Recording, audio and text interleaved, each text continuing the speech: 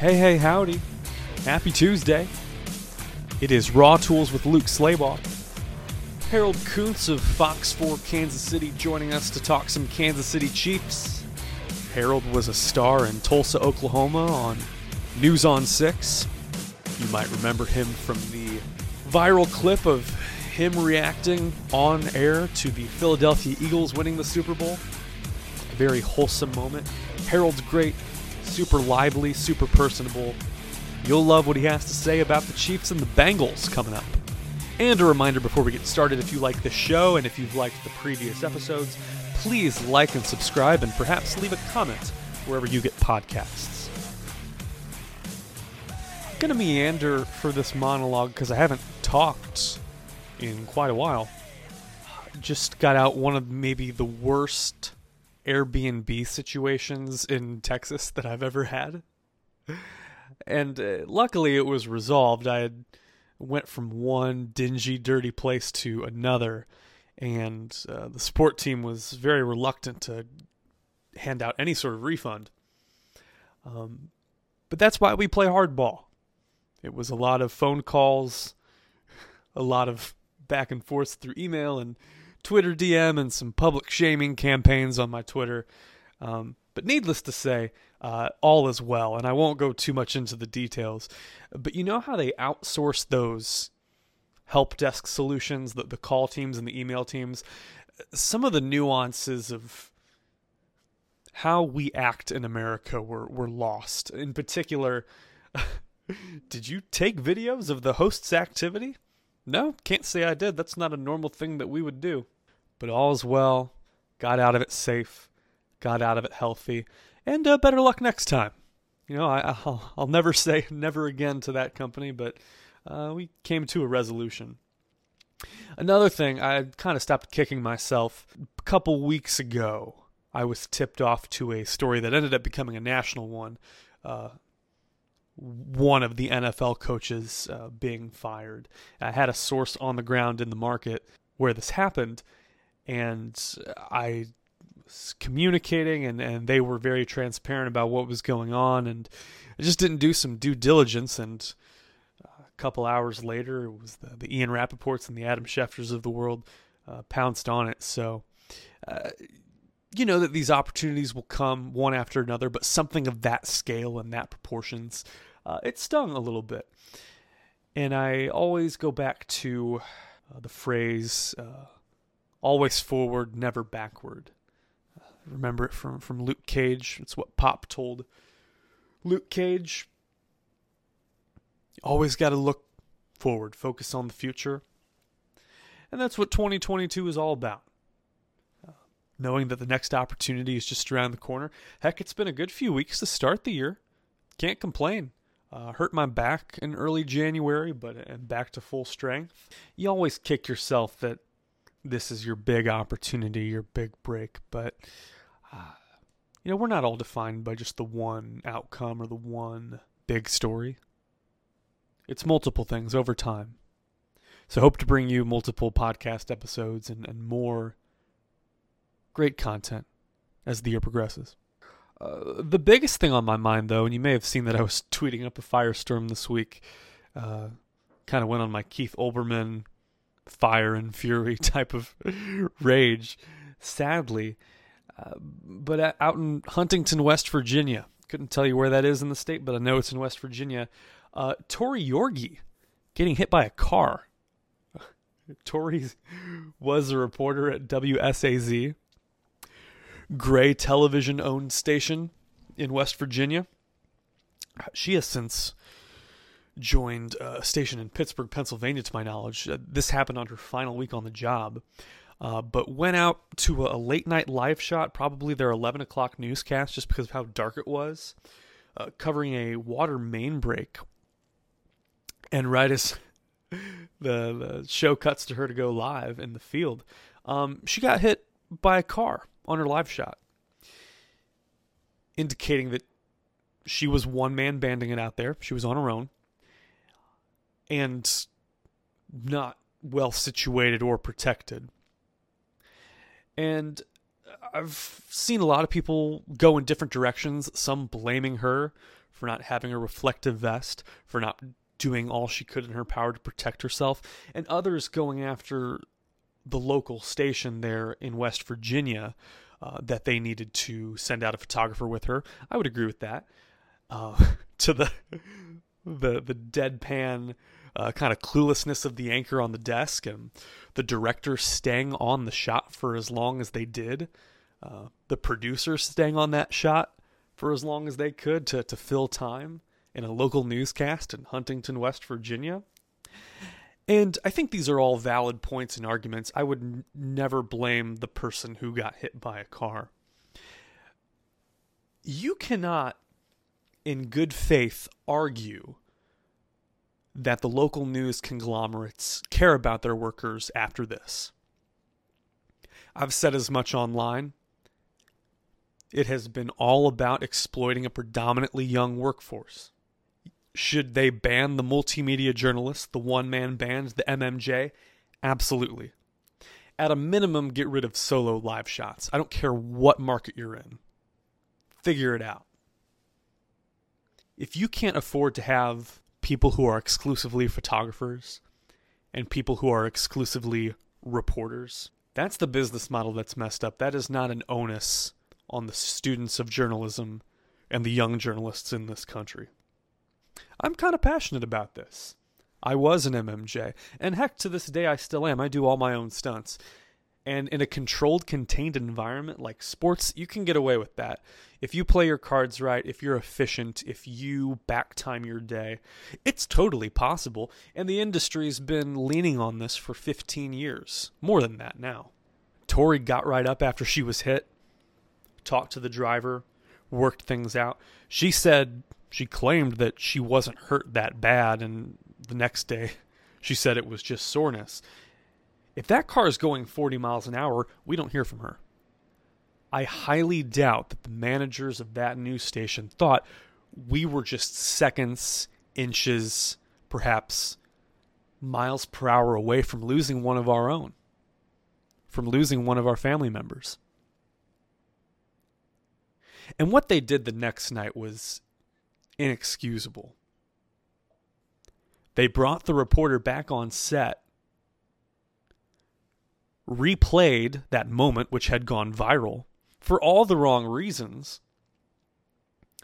and used it as a cop-out for her to say, "I'm fine, we're all good, and don't blame that anchor Tim for the deadness in his eyes when it happened." Apparently he couldn't see what happened, but he sure as shit could hear it. Didn't react at all. What a hack. Again, I feel passionate about this. You cannot argue that the Gray Television, that the Nexstars, that the Tegnas, that the Cox Media Groups really care about their workers if they allow this to happen without taking any significant action. This station saw that it was going viral. Gray sent the moment out to all their stations and said, "Share this." You can see the raw video on websites that are not Gray owned. And this station said, "Hey, we're going viral. This is the first time someone outside of Huntington, West Virginia cares about us at all. Here's the scoopity scoop." It is vapid, fruitless, objectionable.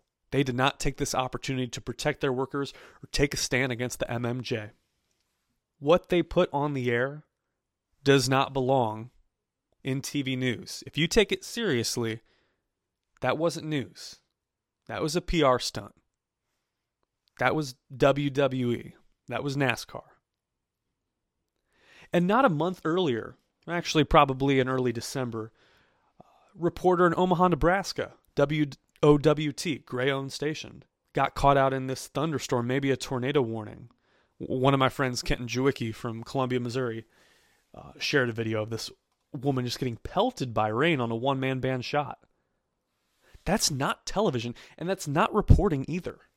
I could not explain to you how happy I am to be away from people that exist to exploit their workers. To say, here's $31,000 a year. Figure it out. Live on it. This is a black eye for Gray Television. I'm glad that the story is getting the attention it is. But people need to realize these are not suitable working conditions for a Tor Yorgi or anyone. I would not wish this on anyone coming out of college. And this is a small market. I'm sure it is the same in Yuma, Arizona, or Peoria, Illinois, where people are forced into these types of conditions. I believe that journalists need to band together and tell these bosses of companies that enforce rules like this and leave people to get hit by cars, enough is enough. That's all I got to say about that. My guest this week needs no introduction, because we already talked about him earlier. He is the sports anchor and reporter at Fox 4 in Kansas City. It's Harold Kuntz. You doing okay? Having a good day so far? Yeah, man, I'm doing great, man. I'm just, Mondays, so I teach classes at a local university, and then I have to like sprint right into work. So I'm like, and I always get these calls for interviews. So I'm like, all right, I'm going to do them, but I just know I got to squeeze them in. But, for people I know like you, I'm going to definitely do what I can to squeeze it in. So, yeah. You said you always get these calls around this time of year? A few, yeah. It's like the annual, hey, the Chiefs are doing good. Who do we know in Kansas City? That's Harold.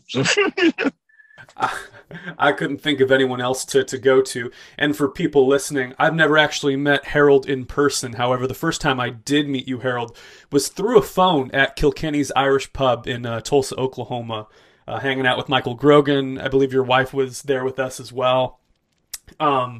Yeah, so I used to do the thing in Tulsa and was enlightened on your career. 2.5 years at KOTV News on 6 in Tulsa, Oklahoma, best city in the world. And now coming up on 3 years at Fox 4 in Kansas City. Contract year? Yeah, well, we just re-signed. So like last week. So yeah. Oh, congratulations. So how much longer are you going to be sticking around KC? At least another year. At least another year. That's awesome. Well, I look forward to that. Looking forward to seeing more of your work. What has been the most rewarding moment so far? Well, it's funny because I've been kind of reminiscing on when I got here. It was just after the Chiefs had lost the AFC Championship game to New England. And then since then, they've been to a Super Bowl every year since I've been here. And then, they could be in another Super Bowl now. So it's just, it's really kind of the timing of getting to an area when they've been doing such good things. And from a sports perspective, I mean, it keeps you busy. I mean, you have a undefeated college basketball team that gets shut down by COVID, but honestly, now that I think about it, that's really been, I think that was the biggest reward for anybody in our industry. You really have to dig deep into feature well and like graduation stories or catching up with stories. It was really a good judge of your contacts. And I mean, I think I did a pretty suitable job considering I was still relatively new in the market and didn't I didn't have too many contacts, but we were enough to scrap together some stories. And I think some pretty good stories. And I think we're going to look back at this era like, hey, people still paid attention to us, even though we really didn't have much to talk about. And that helped out. I mean, PR, between PR, helping out with some interviews with professional football players, soccer players, baseball players, especially baseball players, because they were the ones that were hurt the most with the Kansas City Royals here. But that's the biggest thing that helped out, getting those like general manager interviews. But like the comeback stories, those are the ones that I was really the most proud of. The graduation stories, filling time. You worked in local news, so like filling time sometimes is like, all right, we'll just slap together some stuff and be happy with it. But you really had to dig deep to fill time, and I think that was the proudest accomplishment for many of us to get that, to pull that off. Yeah, I know that feeling of just having to fill time, but also just wanting to put the most meaningful, just value that time and pack it with so much stuff. Sometimes it doesn't have to be super long. It can just be concise and meaningful and not have a whole lot of filler to it. Where were you on Sunday night? So I was actually back in the studio taking care of pre and post game. I was at the wild card game. I'll be at the AFC Championship game. But I wish I could have not missed out on the divisional round game, because I feel like that's going to be the best of the three games that are at Arrowhead Stadium this year. And that's not to disrespect Cincinnati. I think Cincinnati's a really good team. And Andy Reid just said, like, hey, look, they beat us. There was no fluke. They beat us straight up. Like, they got after them. So, but I do think the Arrowhead Stadium postseason experience is a lot different than the Week 15 Paul Brown Stadium experience. That's just me. But yeah, it's remind me what the original question is again. I kind of got on a side tangent. My apologies. I was curious where you were, just to get a gauge of either what the atmosphere was like or what you experienced that night. Well, yeah. So I was in studio. Yeah, correct. Pre and post game, we were listening to Andy Reid, Patrick Mahomes, Frank Clark, Travis Kelce, Tyreek Hill, all talking about their big game. But what was so funny is, even though you weren't at the stadium, you could still hear the fireworks. Not just from the stadium, not the stadium fireworks, but people were just popping off fireworks outside the station. That's how happy the city of Kansas City was, because I think this game was the one that they knew, or at least had been told, hey, this is going to be the difference between disappointing season or potentially Super Bowl winning season. And it felt like Independence Day outside the station. It really did. I mean, it was like people were popping off fireworks, as I said. Everyone was really, really happy. And I mean, I went to a McDonald's this morning, and I literally just said, the cashier just asked, like, hey, how you doing? I was like, yeah, great. How are you? And he's like, you know what? You can do whatever you want in 13 seconds. And I was just like, really? That's how, and just like out of the blue, like, it's like, you can do whatever you want in 13. Just remember, you can accomplish whatever you want in 13 seconds. I was like, what? And I was like, oh, 13 seconds from last night, from when, of course, Patrick Mahomes got the ball, Tyreek Hill, Travis Kelce, Harrison Butker field goal. And now you've got to be uber confident if you're a Chiefs fan, like, to the point where basically, like, the other team has to score with 0 seconds on the clock to know that Patrick Mahomes doesn't have a chance. Kind of crazy. They left too much time on the clock for Mahomes twice. Also, Andy Reid dropping the bar, when it gets grim, be the Grim Reaper. Classic. What was your biggest takeaway from that win? Honestly, I think it was, if you go back to I have two takeaways. One, Josh Allen's going to be here for a while. That guy's a stud. There's no way you can not look at that game and say to yourself, Josh Allen did everything humanly possible to go into that atmosphere, get 2 clutch touchdowns. Of course, the Chiefs defense secondary was all over the place, but to go into that atmosphere, get 2 touchdowns was amazing. But the other one is, I think when we just talked about it, you can't leave any time for Patrick Mahomes anymore. Like, between him, Travis Kelce ad-libbing a route to get them in field goal range. Literally ad-libbing a route. You can overhear the natural sound when you take away all the TV sound and everything, where Patrick screaming to Travis, like, you got it, do it. And then Travis, he was supposed to just run a out route, and he just curls right inside, finds the opening in Buffalo's defense, scampers. They quickly call a timeout. Everybody on the team calls timeout because they prepare for those situations. And then give him Butker in field goal range at 49 yards, and he nails it. So it's just, and then the inevitability of, in overtime, when Buffalo lost the coin toss, they knew. I mean, that's the number 1 ranked defense in the NFL. From a point standpoint, from a pass per game standpoint, from an overall yardage standpoint, and they put up 42 on it. As simple as that. He's postseason Mahomes. It's literally like watching an NBA team, go through the regular season motions, and all of a sudden you realize, oh, this team's still talented, even though they're a 3 seed. So that's what they are. That's what they are. We're gonna have to get used to a regular season now, where they might lose some games, or figuring out some things, or trying some things.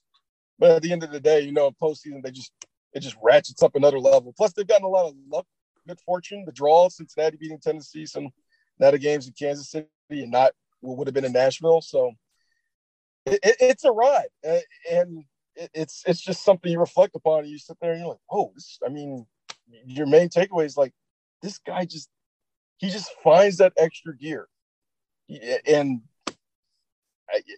sometimes you're just speechless. Really, you're just like, this is incredible. Yeah. It is incredible to see the talent take over. You mentioned the ad-libbing of the route, the creativity, and just the in-game knowledge and intuition that takes over in those moments. It's an experienced team, but it's still a very fun and creative team. One of the narratives that you'll see in close games like this, saw it in the Super Bowl a few years ago between Atlanta and New England, but a lot of people picking the bone that NFL overtime is unfair. Where do you stand on that debate on the sudden death nature of overtime?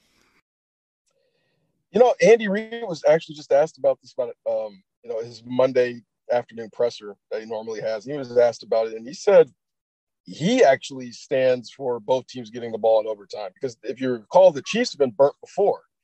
The first of the 4 consecutive AFC Championship games that they've hosted was against New England when Tom Brady was there, and the Chiefs didn't get the ball in overtime. And the Chiefs petitioned, hey, I think both teams should get the ball in overtime, and it was quickly dismissed. So the Chiefs have been on the stance and on the position of, hey, I think both teams should get a shot in overtime. I think both teams should get a shot in overtime, personally. Maybe they can kind of tailor as the regular season rule keeps the same, but in the postseason, hey, let's give both teams a shot here. Maybe they change it for that. But, I mean, I understand there's health and safety regulations. They don't want, more plays, more opportunities for players to get concussed or injured. But in the postseason, I think you throw that out the window. You just say, we're going to play it out. Maybe even say it's a 10-minute quarter. We're going to play it out. And if it's still tied, we're going to play another 10-minute. And if it's still tied at that point, we go to sudden death. That would be my personal idea. But again, the owners have a say. The Players Association has a say. They had the opportunity 3-4 years ago. They didn't rule on it. And I'm sure it'll be revisited yet again. And more teams might be undecided. Now, granted, we had 2 offenses who were not getting stopped. So that's why it seems so unfair. So it really came down to a coin toss. But not every game is going to be like that. Like if you watch a Pittsburgh-Baltimore game, like the Pittsburgh-Baltimore overtime, that was at the end of the regular season. Yeah, I mean, you figured maybe one of these teams is going to get stopped. But this game, you knew I was going to stop. It was going to come down to the coin toss. It'll be revisited for sure. And maybe they institute rules for it. But there's a lot of old heads out there, a lot of old traditionalists who say, hey, you know what, we're defensive guys. You got to stop them. So it's up to what the purists think, really, and not us fans. Another argument, either for or against the purists, that Pittsburgh-Detroit game where no one wanted to score, and they just kept coughing the ball up over and over again. Mm-hmm. As we're talking Monday afternoon, Kansas City is a 7-point favorite over the Cincinnati Bengals in the AFC Championship game. They did lose in December to Cincinnati. How does this rematch herald favor the Chiefs? Well, they've seen them, and Andy Reid never really loses to a team twice in a year. That's very rare that he loses to a team twice in a year. So you come into that knowing that with the knowledge of Andy Reid, rematch, more film, more time to prepare, more wrinkles, they'll do good. What really stands out to me is one thing. The Bengals won because of Jamar Chase. He had 260 yards receiving, I believe, in that game, if I'm not mistaken, maybe 261. And he lit them up, and they tried to go single coverage. Cincinnati had faced a 3rd and 27. Chiefs went 0 blitz on that one play. Who else was it except Jamar Chase that caught that ball, burnt them. Cincinnati beat them straight up. They out-coached them. They played better defense in the second half. They held the Chiefs to 3 points in the second half in that game.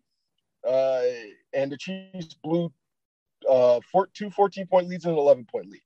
So Cincinnati did everything they could to beat them. And they have more confidence because they just went to the 1 seed and won, even though Burrow got sacked 9 times. But if we look back at that Cincinnati game, the defensive line didn't really pressure Joe Burrow that well. They got 2 sacks, but it wasn't to the same extent that the Titans did. So the adjustments they need to make is, one, find a way to limit Jamar Chase, which they will. They found a way to limit Stephon Diggs to 3 catches for 7 yards, I believe. But, of course, Gabriel Davis went off. So you got to find a way to You got to find a way to limit Ja'Marr Chase. And if it's T. Higgins and a couple of those other guys, just you got to live with the results. Two, your defense has to ensure that you get pressure on Joe Burrow. You have to throw off his time. And I think they learned their lesson for that. They're going to learn it more by watching the tape again. And even Patrick Mahomes, who somehow has a knack for these things, said, all right, we're going to see you again in the playoffs. Now, he may not have thought the AFC Championship, but for some reason, he knew he was going to see Josh Allen in the playoffs. He knew he was going to see Joe Burrow in the playoffs. And he's getting his wish. And Patrick Mahomes' revenge level, if you thought Grim Reaper mode was high, revenge level Patrick Mahomes is petty. They call him Petty Patrick because he will remember things. He remembers what's said. A lot of these guys in the locker room, they remember what was said at that Cincinnati game. They were disappointed too because they lost home field advantage. Now they got it back. And that leads to the third biggest thing was the games in Kansas City. It's a playoff game. Arrowhead goes up to a different level. Even though the game will be afternoon, not night game, it's going to ratchet up 2-3 notches. And yes, Tennessee was a tough place to play. Yes, the pressure of winning their first playoff game in 31 years as a franchise was a lot of pressure. Yes, Joe Burrow seems very cool and nonchalant and in a very confident type of cocky way that he kind of carries himself and it permeates through the team. But so does Patrick Mahomes. So you got to give the edge to the home team here. I mean, Vegas putting him at 7, is fair, and I would not be surprised if that thing goes to 8 or 9. I would not be surprised one bit. Just after what they've seen last week, where they know it's like, all right, this guy's determined to win. This team's determined to win. They know this is. I mean, they're getting to the last ride here, especially with Travis Kelce. He's getting up there in age and a couple of those vets, but man, it's something where like they know what to do. They want the revenge, and that's what they seek out to do. You mentioned the onus being on defense on the line to pressure Joe Burrow, but also the secondary trying to contain or live with the results that Ja'Marr Chase brings in, or T. Higgins. I covered T in high school, and I love him. I love that family very much. Who do you think has more pressure on them, the line or the secondary? I'd say line, because they're a prouder group. I mean, Jaron Reed was an acquisition that came in. He's kind of played decently in the postseason, but he's still got a lot the motor out there improve. Frank Clark, you would never figure out, is 5th in the NFL history in postseason sacks. One more sack, he ties Reggie White. And we think of Reggie White like a legend and a Hall of Famer. You would never put Frank Clark in that list with Reggie White, but there he is. Chris Jones is a guy that on defensive line, 9.5 sacks. He's been huge. He's been motivated. He's been hyped. Every Friday he does these like little hype things where he gets the crowd hyped up and ready to go on his Zoom.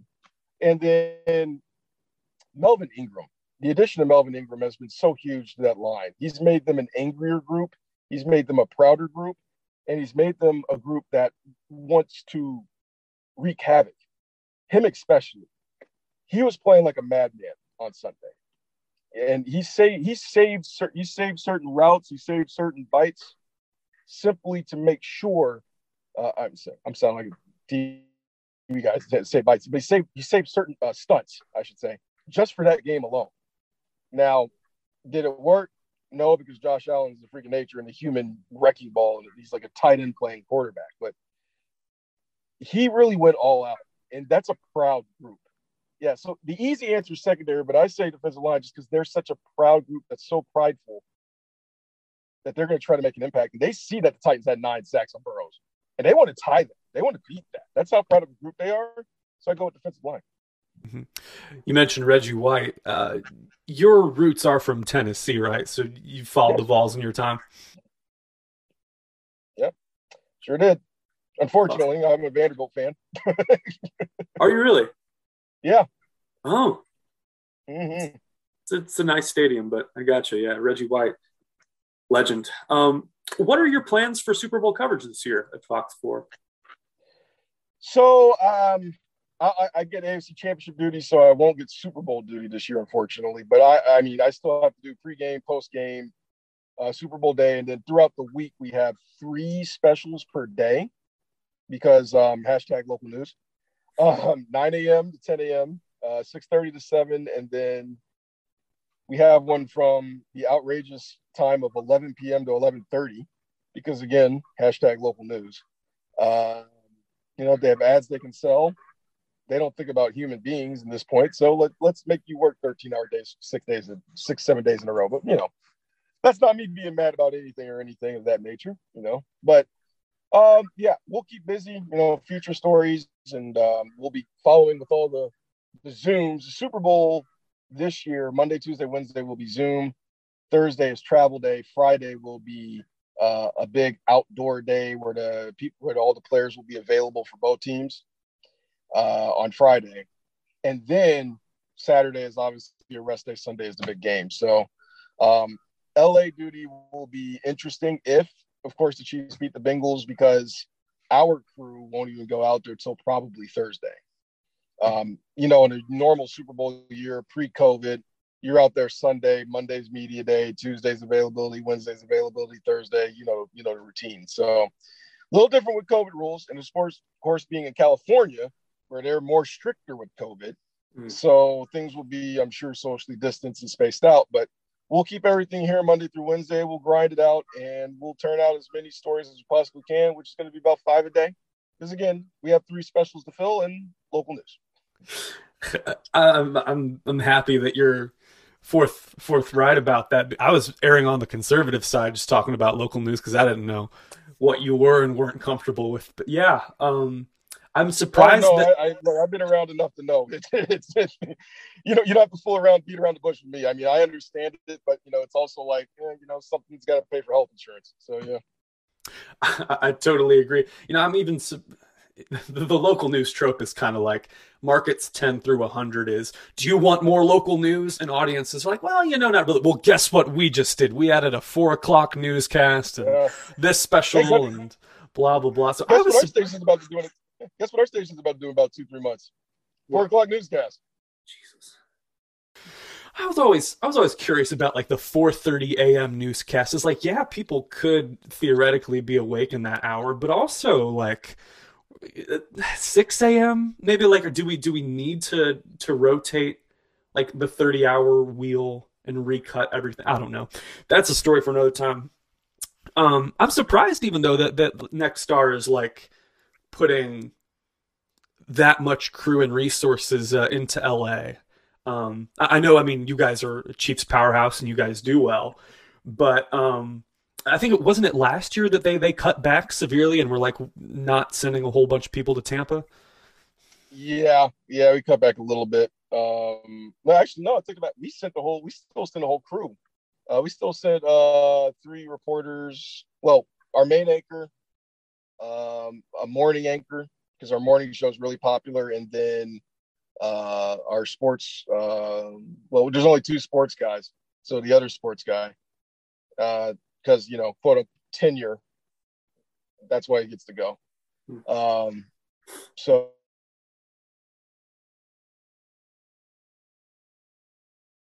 time he's been at the station for 10 years, so tenure. But yeah, and who knows why those decisions are ever made the way they are. I mean, we'll try to figure that out for years, but decades actually. So, or however long local news stays afloat. But yeah, it's Nexstar is still sending people to Beijing for the Olympics, and NBC is not. The errors of the Olympics. So I mean, look, those are decisions made by people in a much higher place than I am. But yeah, there are some questions. There are definitely some questions for sure. Yeah, I had a situation as well. My supervisor had been there for 10 years, so didn't really get to say much or have much of a say in that anyway.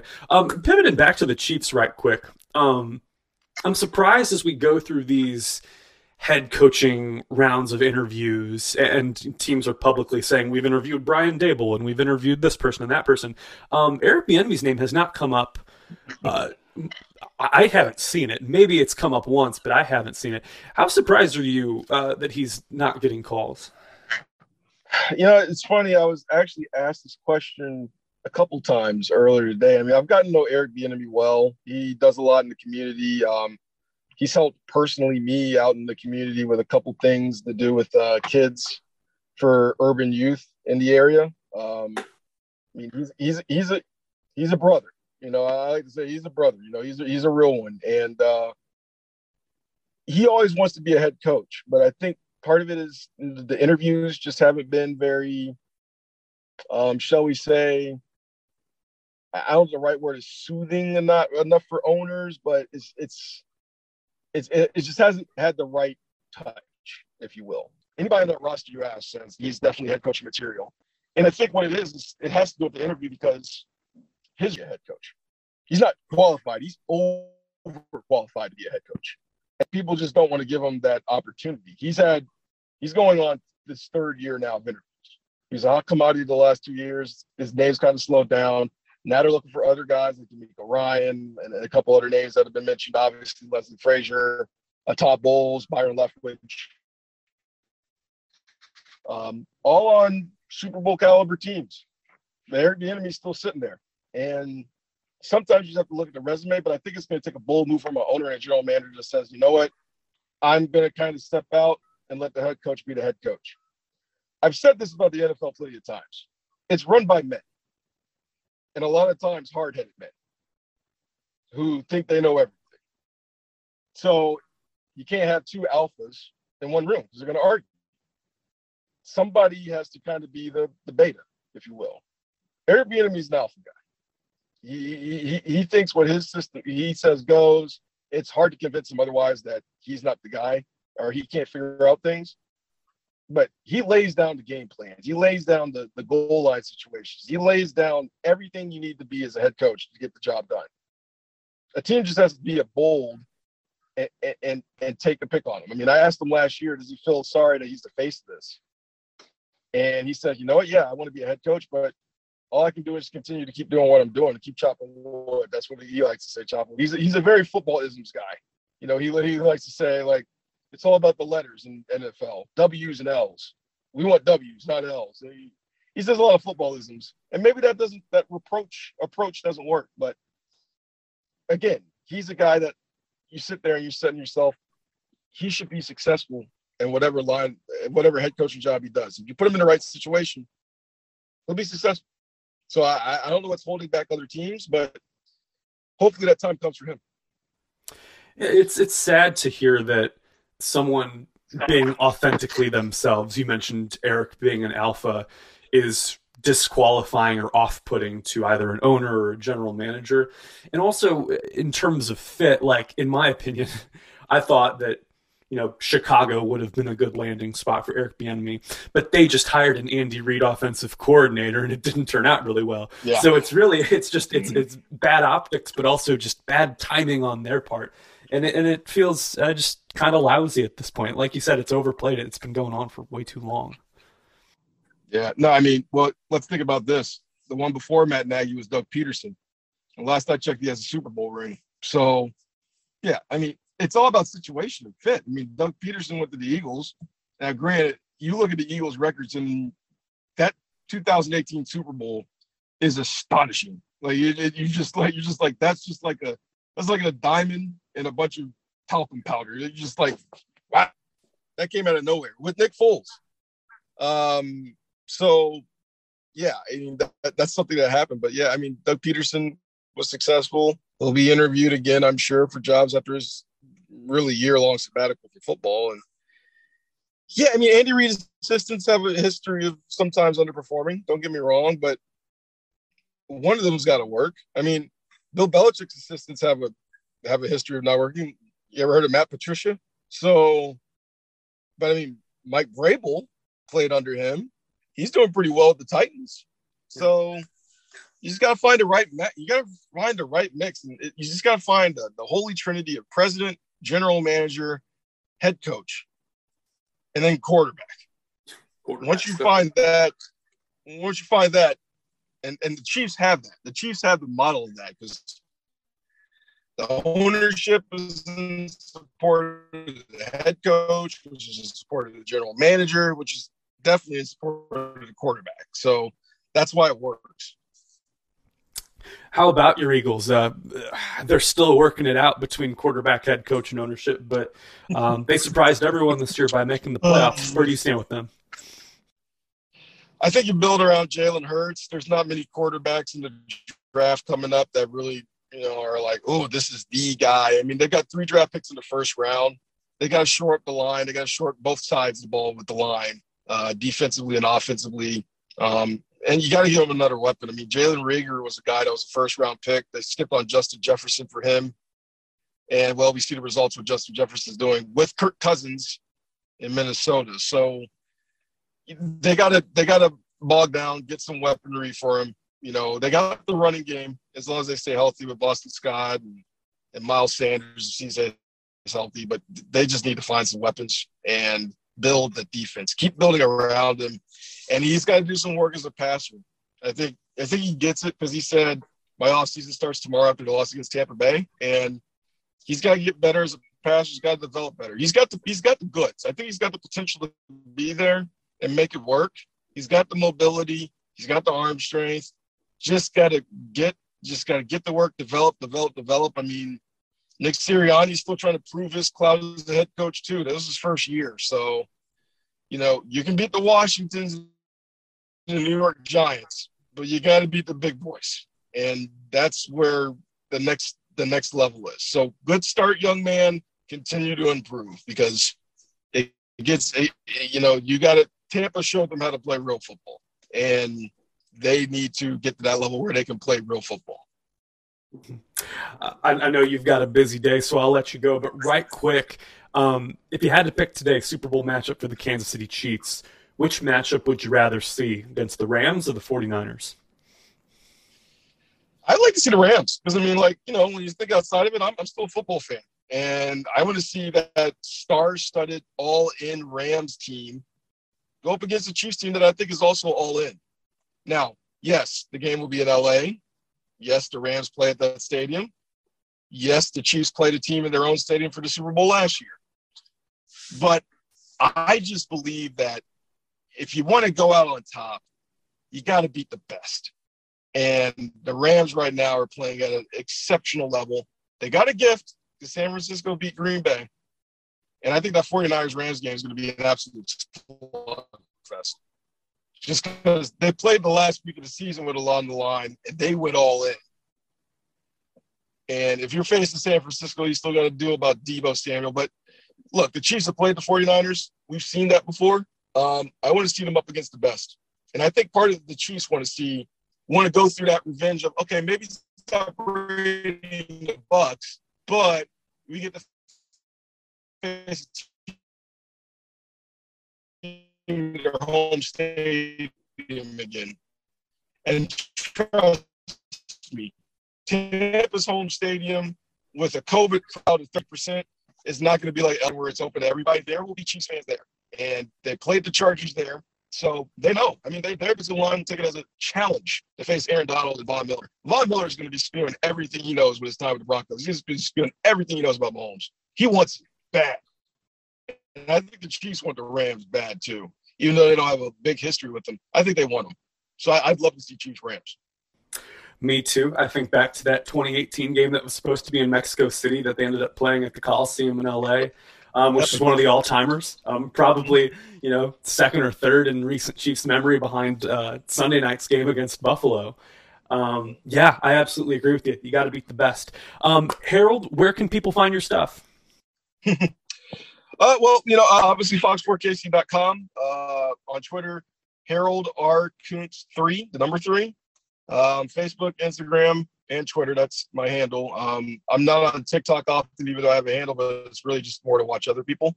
But yeah, that's where you can watch my stuff, fox4kc.com. We're obviously available online, so you can always watch our live streams there. So yeah, that's a good start to try to reach out.